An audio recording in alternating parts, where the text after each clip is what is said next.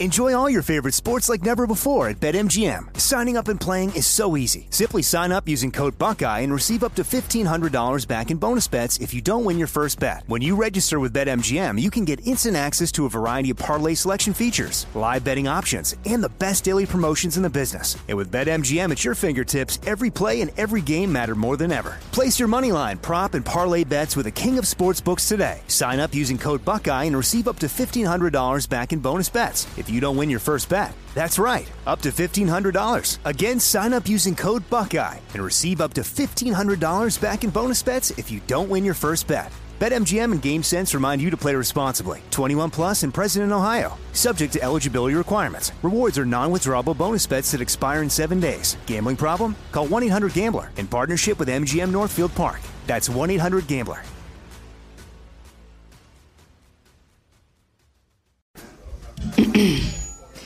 AT&T connects an ode to podcasts. Connect the alarm. Change the podcast you stream. Connect the snooze. 10 more minutes to dream. Connect the shower. Lather up with the news. Sports talk, comedians, or movie reviews. Connect with that 3-hour philosophy show. Change the drive into work in traffic so slow. Connect the dishes to voices that glow. Thank you to the geniuses of spoken audio. Connect the stories. Change your perspective. Connecting changes everything. AT&T.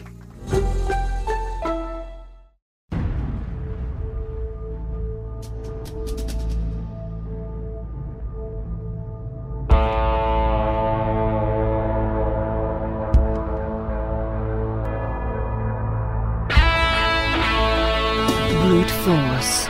If it doesn't work, you're just not using enough. You're listening to SOFREP Radio. Special Operations Military News and straight talk with the guys in the community.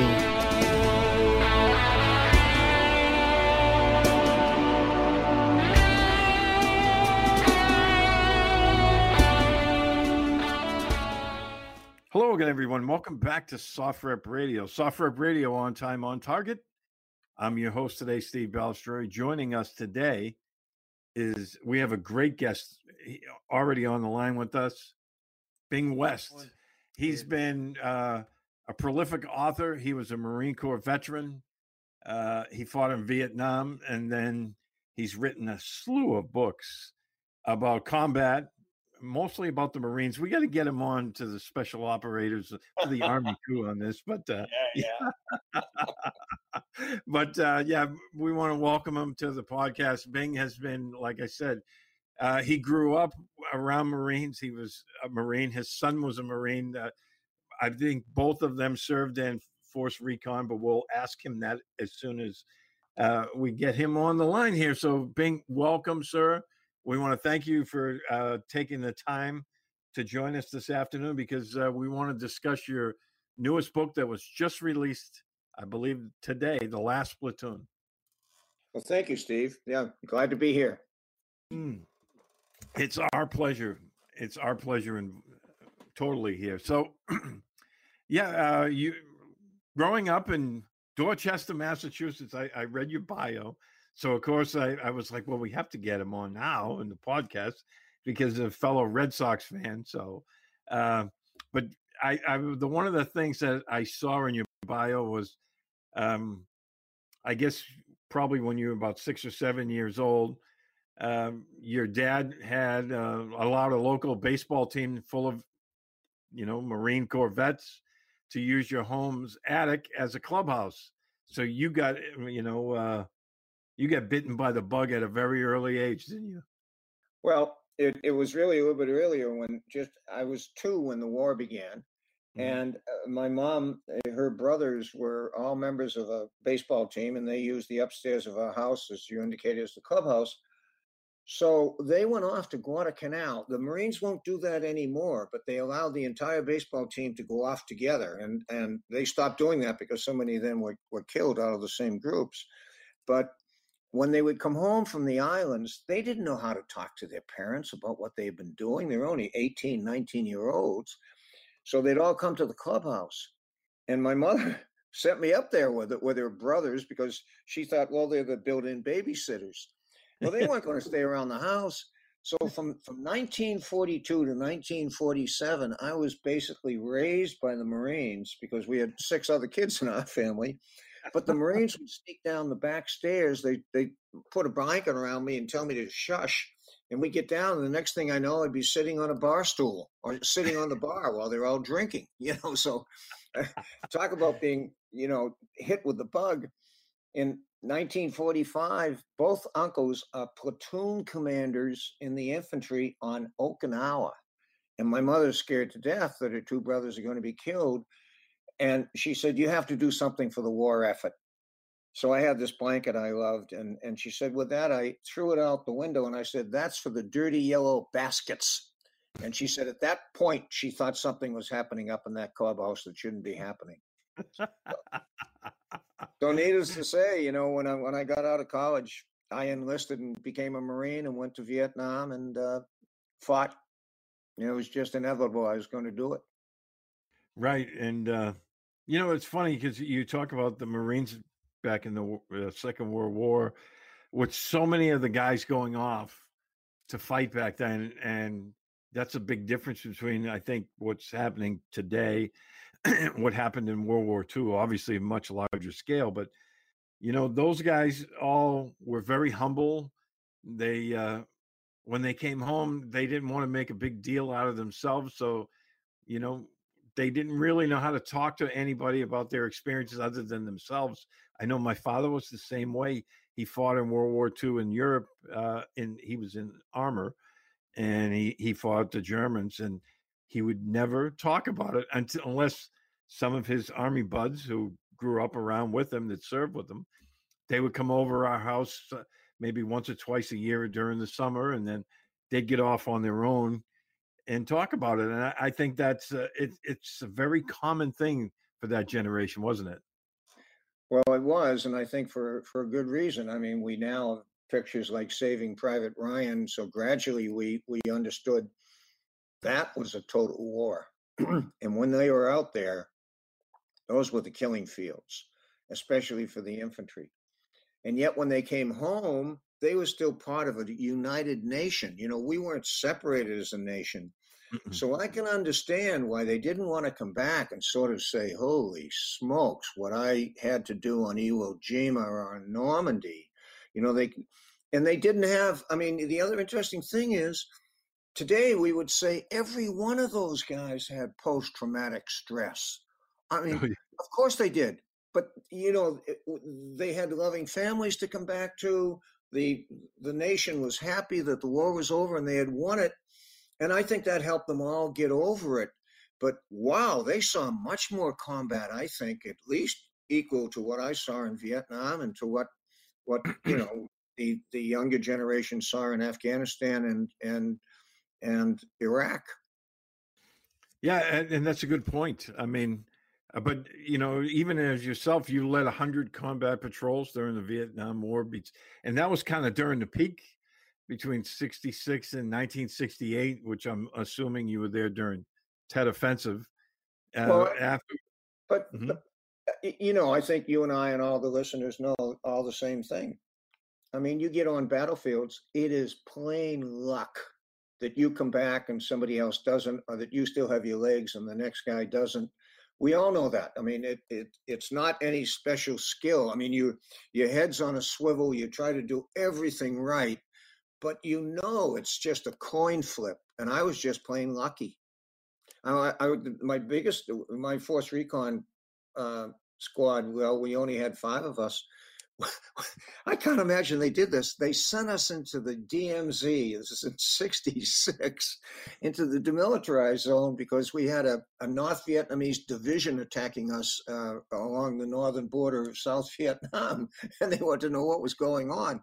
What was going on? Holy smokes. By the 3rd day, we were so deep in there, we were seeing North Viets everywhere. And we made the mistake of calling in some arty. And then they found out we were there.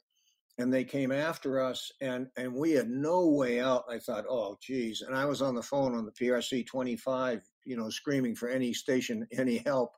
And this tiny little looked like a Piper Cub comes overhead, and this guy says on the FM, he said, "Get your heads down." And with that, he fires two dinky little rockets, and I thought, God, there are at least 100 of them coming up that damn hill, and he fires two rockets. That was the last thing I remember for about 10 minutes. There was an F-8 going up north to hit a bridge up in Hanoi, and instead, this bird dog called to him and said, those guys, that Force Recon gang, they're going under. You have to drop on them. And he dropped two 2,000-pound bombs.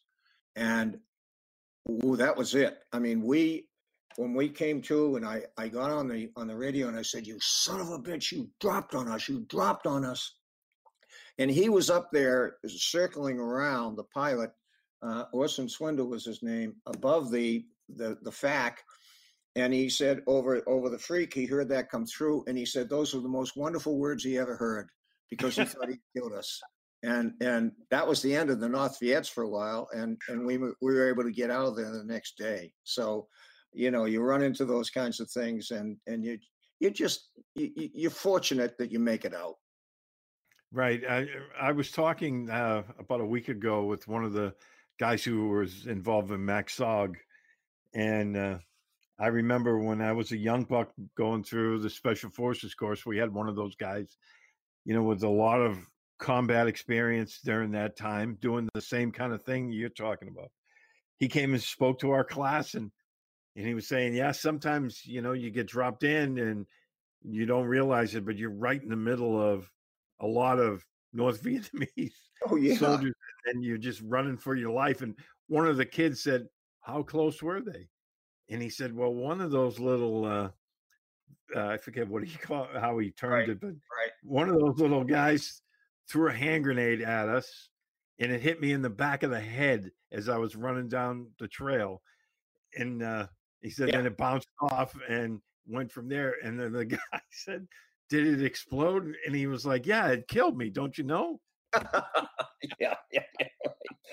So that was a brilliant question.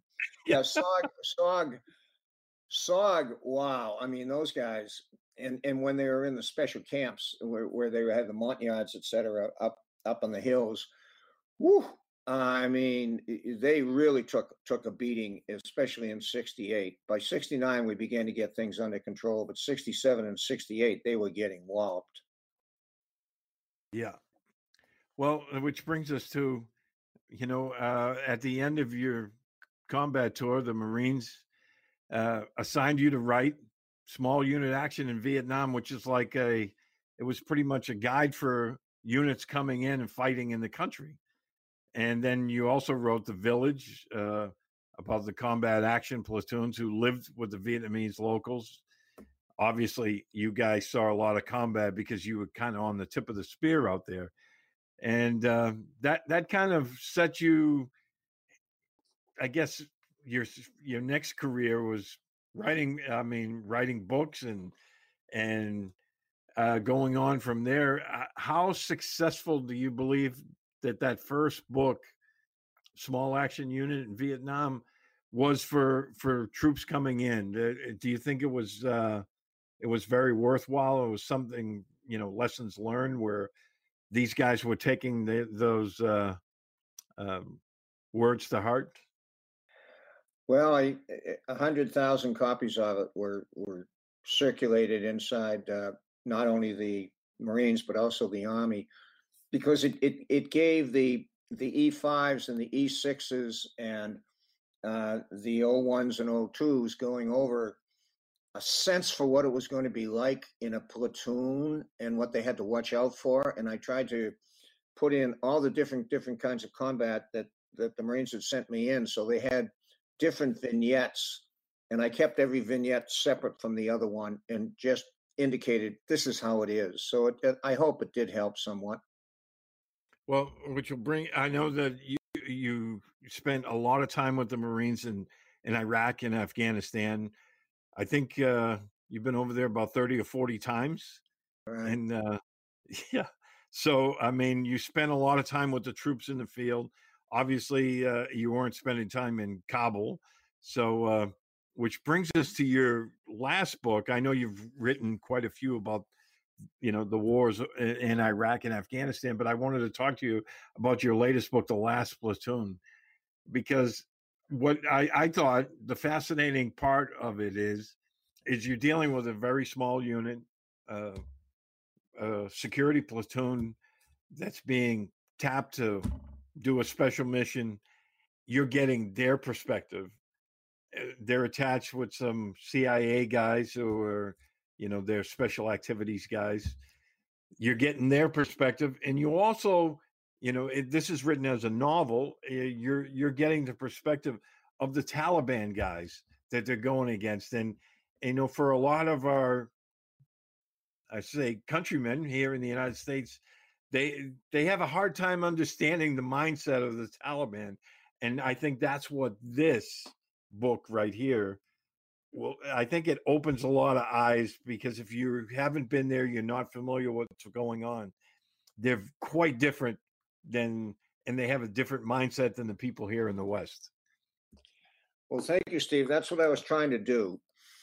I've been over there for so long, so many years, and I get along well with a lot of the generals, not all of them. Some of them really dislike me, but I couldn't understand what we were doing. I really could not, because Afghanistan is a set of tribes that are hurtling headlong into the 9th century.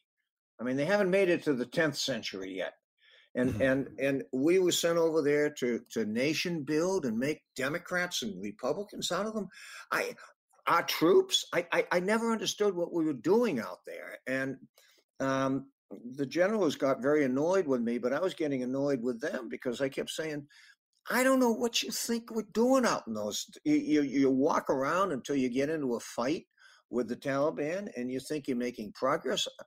So I tried in this book to take 20 years and put it into one story of what happened to one platoon, and also put in what I knew about the Taliban and how they were thinking and why they were fighting, and link them back to the guys who are in charge of them in Pakistan, because they have their own chain of command and they're safe in Pakistan.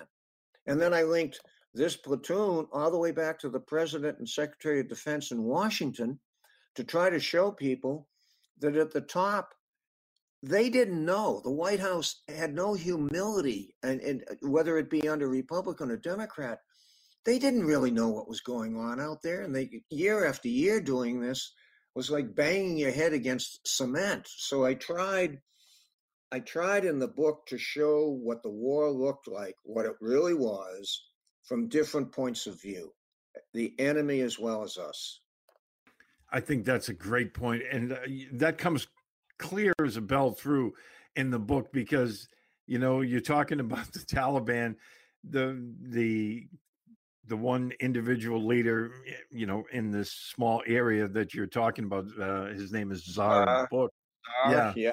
But he has someone to answer to, just like, the Americans do. And, both of them are being led from, well, in the Americans' case, like 7,000 miles away. And the people in Washington have no concept on what's going on, really on the ground in Afghanistan. They're trying to micromanage a war from thousands of miles away, and it doesn't work. And his mindset's quite different than a Marine, officer is, but this Tsar character, his strings are being pulled too. Well, and that's what I was trying to indicate. Tsar wanted to win. He wanted to keep his drugs. He wanted to become the emir in Helmand, but he knew he couldn't stand up to the Marines and the CIA guys in an all-out firefight. So he was doing the usual stuff, putting out the IEDs, etc. But his guys were getting whacked, and his chain of command didn't want to hear that, and he didn't want to admit that he wasn't up to the task. So he was kind of resisting and looking for a way out, and they finally had to send in, which I don't want to give away the book, but right. the top finally sent in some others to try to help him out. But he wasn't quite telling the truth at all to his chain of command, And in our side, I think we have such a can-do attitude, beginning with the corporal and going all the way up the chain of command. It's very difficult to give a special forces group or an ODA group or the 10th Mountain or the 1st Marine Division or something an assignment and have them come back and say, we're not really getting it done. So by the time you get up the chain of command, it becomes so fuzzy that it infuriated me, because no one was asking the real hard question. Now, wait a minute. If we're doing so well, why have we been doing it for 20 years without making any progress? So in the book, I try to show how that happens from all the angles. And that's why I called it the last platoon, because this was the last platoon to try to do it. Yeah, excellent. Hey, we're going to continue with this, but first I have to read a quick note from one of our sponsors, and we're going to get right back to it. Sure. Hey, everyone.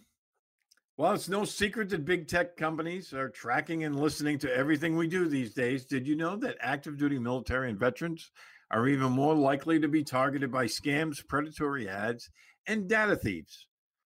Wondering how you can prevent them from tracking you and others from listening to your private conversations and manipulating your thoughts, your family's actions, or even your votes? Fight back with Winston Privacy and defend yourself against the enemies who will take advantage of your military service and steal your personal information for their illicit gain. So fight back against big tech and spying. Get $20 off today with our exclusive promo. Just go to winstonprivacy.com/sofrep. That's winstonprivacy.com/sofrep, or use the coupon code SOFREP20. All right, we're back to our podcast here, and we're on the line with Bing West, and we're talking about his book, The Last Platoon.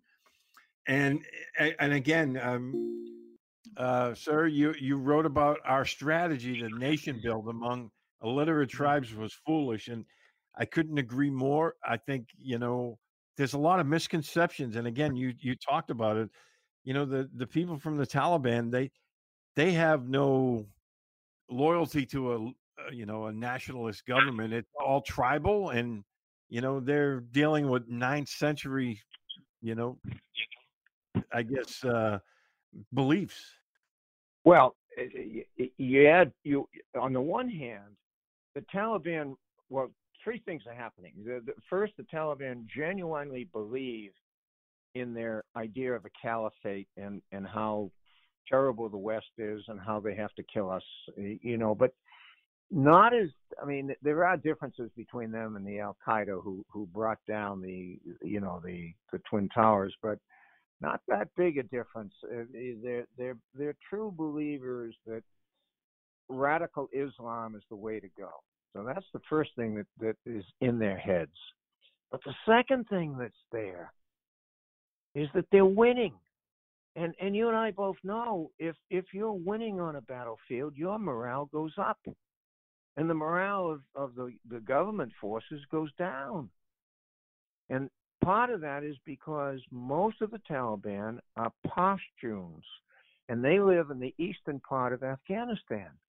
And most of the soldiers for the government who are down there fighting them, they're not Pashtuns because the Pashtuns won't join with the government. They're Tajiks, and many of them don't speak Pashto, and they're sent down to this area.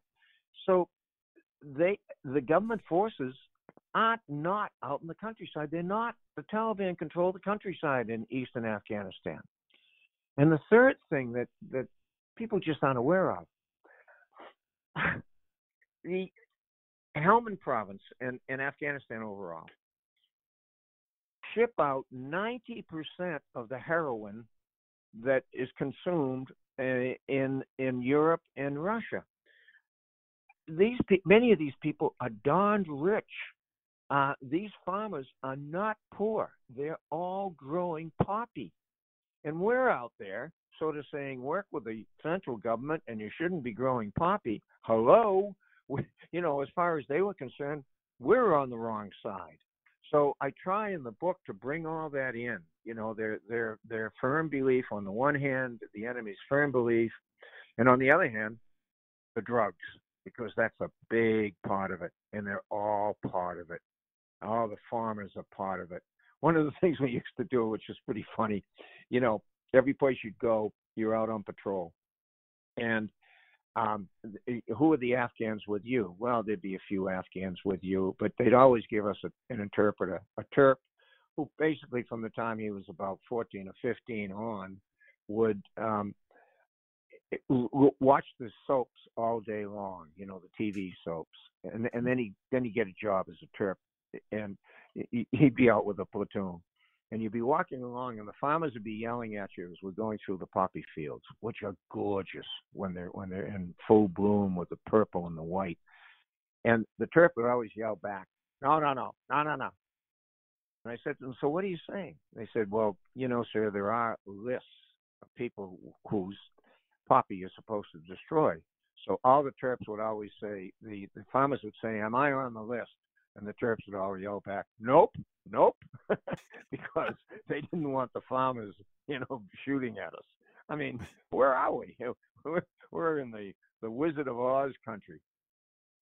It's amazing because, with all of this going on, you would think that we would have had some kind of a strategy to get them to stop doing that. And I know that that's a losing strategy. I mean, we tried it in, Bolivia. I was down there for that. Colombia, I was down there for that. But, Yep. But we just kind of turned a blind eye to that opium trade and, and of course, all the heroin that's coming out of there. I mean, you talk about it in the book, and I never realized how much money was flowing through to these farmers, because we always kind of assumed that the farmers were at the low end of the totem pole and weren't really making any money. But it's not really true, is it?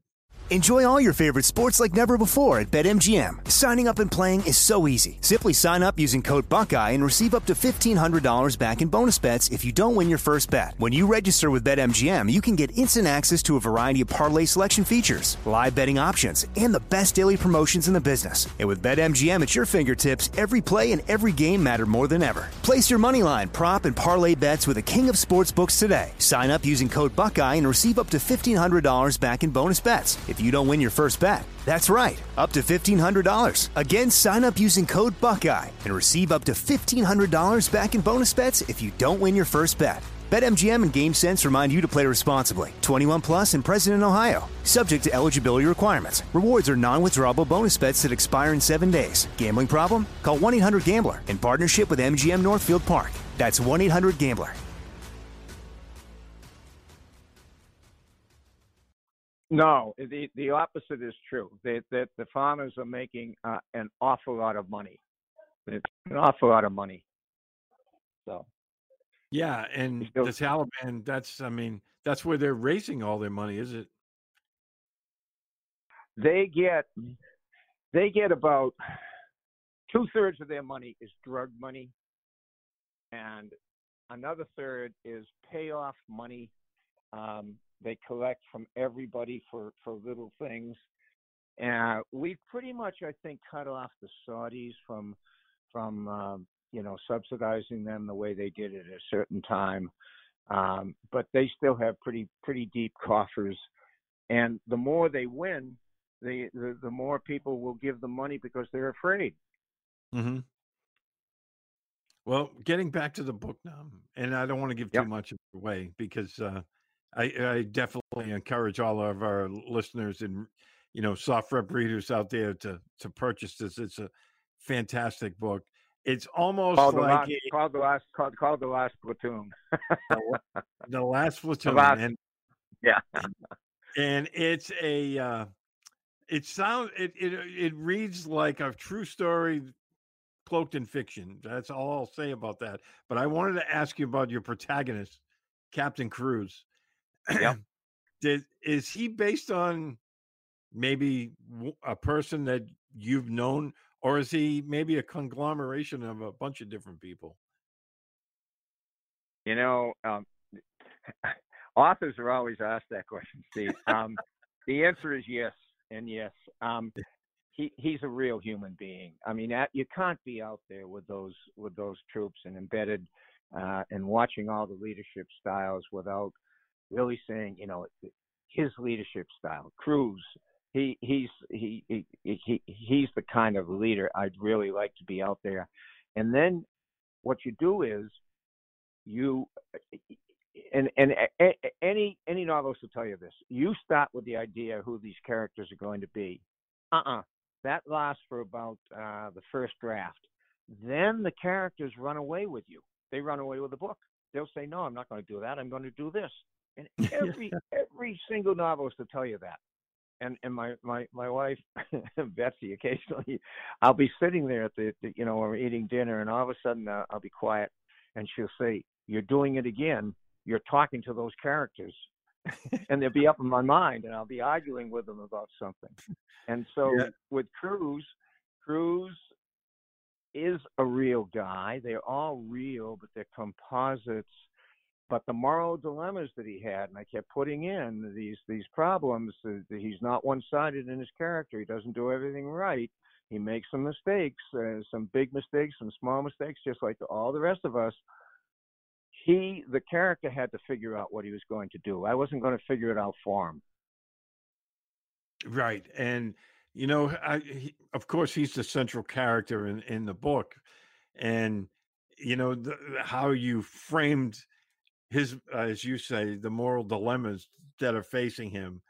I just thought he was such a real character. That's why when I was reading the book, I kept thinking he has to be based on somebody that you either knew or met. And that his character was outstanding because, he's the combat guy. He's not an admin guy. He's not a paper pusher. He's at his best when stuff starts flying through the air. And he does make mistakes. Everyone does. But I just thought, the way he had to choose in combat between what he wanted in the States, because I don't want to I don't want to give too much away, but his sense of duty. And I just thought that was really, really good. I thought it was really good. And I thought all the characters were good, but obviously he's the central character. And I just thought that, if you're in combat, you want a Captain Cruise as your commander. Well, next time I'm talking with him in my head, I'll tell him you said so. But the other thing that you said, Steve, only somebody who's been out there and has the experience could say, because it all came down to that. When you said his sense of duty in the end, his sense of what he should do, rather than what he knew would be best for his promotion, etc. That's what was weighing on his conscience, and I'm glad you brought that out. Let me just read these words to you, because I put this at the beginning of the book, and people forget this so quickly, but this is it. In doing what we ought, we deserve no praise, because it is our duty. And St. Augustine wrote that. Yeah. I mean, that when you really think on that, when you do your duty, don't expect praise for it. Don't expect that, gee, look at me. No, you did your duty.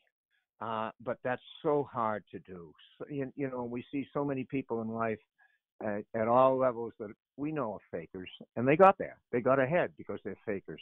But when you run into somebody like Cruise, whom I have the pleasure of actually knowing, then you see the real guy who takes risks and does things knowing he's not going to get a good fitness report because he did it, and it's actually going to hurt him, and he still does it.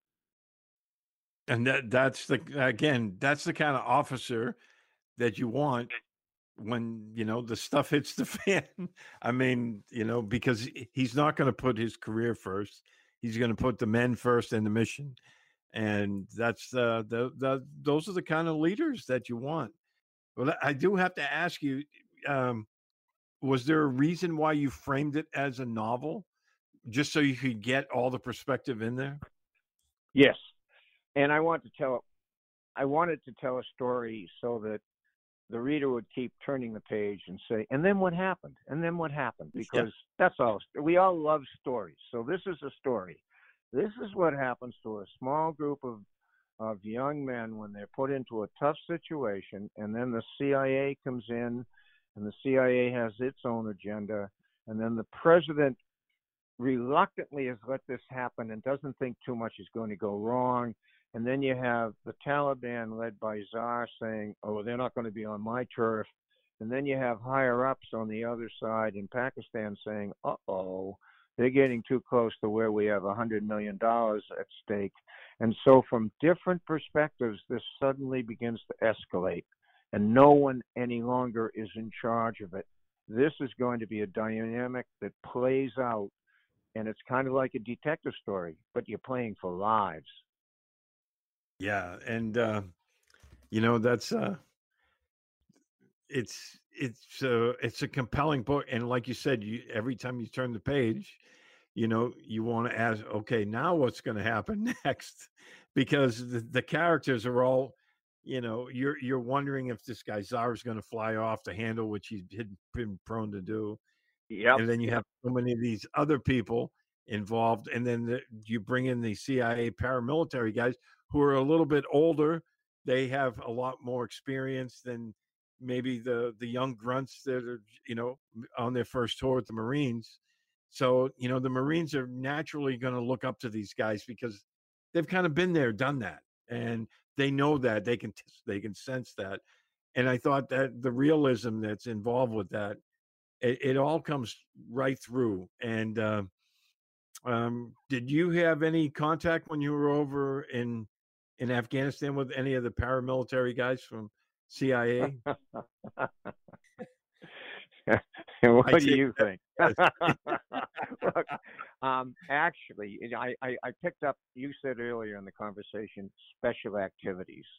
So I know I'm talking to a guy who understands that. And that's exactly what happens.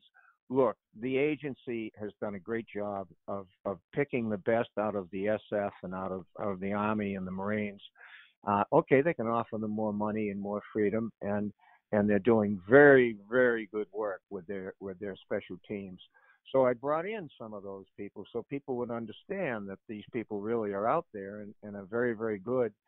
And that leads to my next book, because my next book I'm writing with the head of the Special Activities Group, who's now retired, and we're trying to persuade people to, you really want to know what they do? Here's a book, and that's the next book I'm doing. Oh, that's awesome! I can't wait to read that one because, some of the technology that those guys had in the book, it's just astounding to. Those of us who served in an earlier generation, we didn't have those kind of toys at our disposal. And it just, right. I would have loved to have some of that stuff. I wanted to bring that in too, that when they go on a battlefield today, all the way down to the squad, right out there, I have them with their own little drones, because that's true. They have them, and their own iPads. And the enemy has adapted. So I wanted to show them how Tsar and the other side were trying to combat against this, so that it's not all one-sided at all, but each side is trying to figure out, how am I going to use my advantages to win this one? And so it's a mystery who's going to win. I'll bet you to the end you didn't know who was going to win or lose on that one. No, I did not, and that's the beauty of the book. And again, I think it's fantastic. So I can't wait to read the next one. Now you have my interest piqued, but I take it it's going to take a little while for that to come out, since this one just was released today. But that was the curse of getting an advanced copy, because now I've already read it. And but I don't want to give too much away. Like I said on our podcast, we will do a review of the book for our listeners out there. We will post a review of the book on our website. We'll have that up ASAP. But we encourage all of our listeners and readers out there, check it out. You'll definitely enjoy this. I think it's a fantastic book. And if you want to know what's going on in Afghanistan, this is why we've been there for 20 years, I believe, and we're back to square one. Well, thank you very much, Steve. So I enjoyed writing the last platoon, and I hope it does help our troops, that people will know what they really do. So I appreciate very much, you're having me on.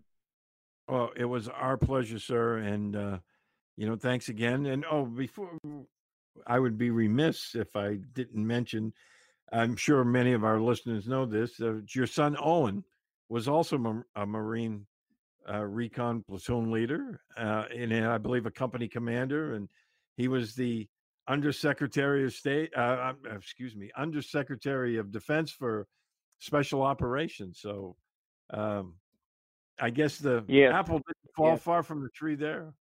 Well, I had the honor under President Reagan of being the Assistant Secretary for International Security, and then Owen, my son, was the Assistant Secretary under my good friend General Jim Mattis for Special Operations. But you did say when we started the conversation, you said offline to me, they should do more to bulk up that position, and I agree. That position being the Assistant Secretary for Special Operations Forces, because he has a very small staff and he doesn't report directly to the Secretary of Defense.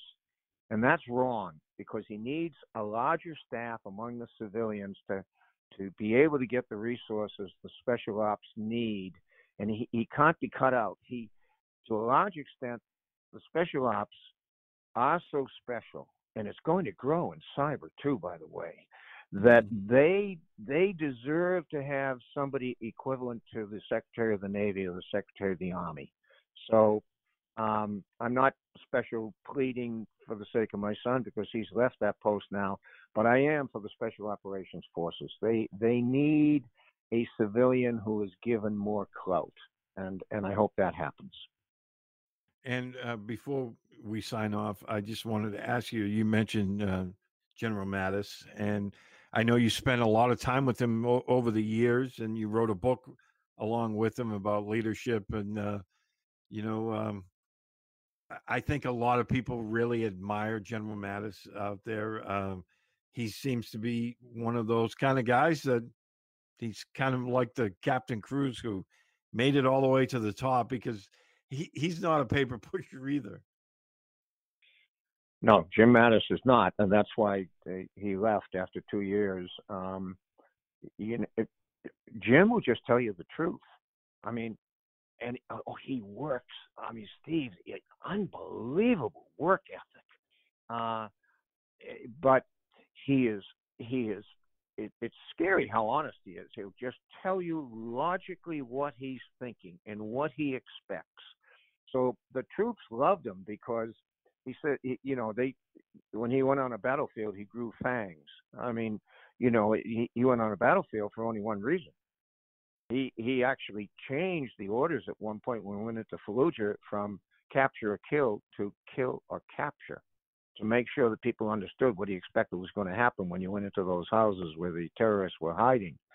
Jim Mattis is just a straight shooter who is really smart and totally dedicated, but he won't duck. When you ask him a question, you're going to get the answer. I imagine getting together with him and writing the book was probably a lot of fun for you as well. Ha! Are you kidding? It was agony. Can you imagine? I mean, I'm wishy-washy. I'm just a Marine. You can push me around. Can you imagine putting Mattis and me on the same phone trying to get one sentence done? We spent 2 years for 3 hours, 4 hours a day, in intellectual hand-to-hand combat about every single sentence. So I try to tell you, you undertake a task with Jim Mattis. He throws his body and soul into it. So, but I think that book, it's called Call Sign Chaos. I think it's really a good book. It tells you why Jim Mattis was such a good leader. It has good leadership lessons. Excellent. Well, that's something I think that's in short supply these days. We need better leaders, and we need good ones, especially for our troops, if we're going to put them out there in harm's way, because we don't need to be fighting 20-year wars that, we're asking our troops to do what they're not trained to do. Absolutely. I couldn't agree more. Well, sir, thank you for taking the time with us this afternoon. I want to thank you for joining us. Your book was fantastic. I look forward to the next one.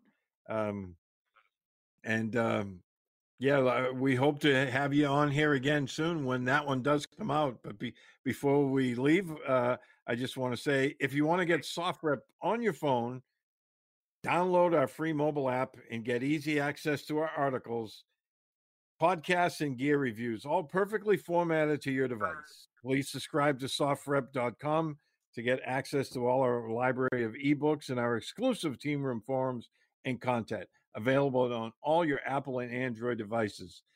For all of us here at softrep.com and SoftRep Radio, Mr. West, thank you for joining us.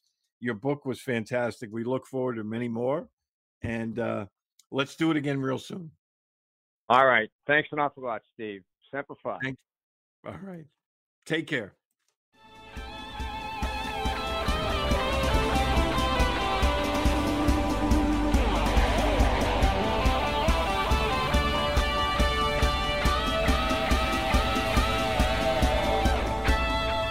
You've been listening to SoftRep Radio.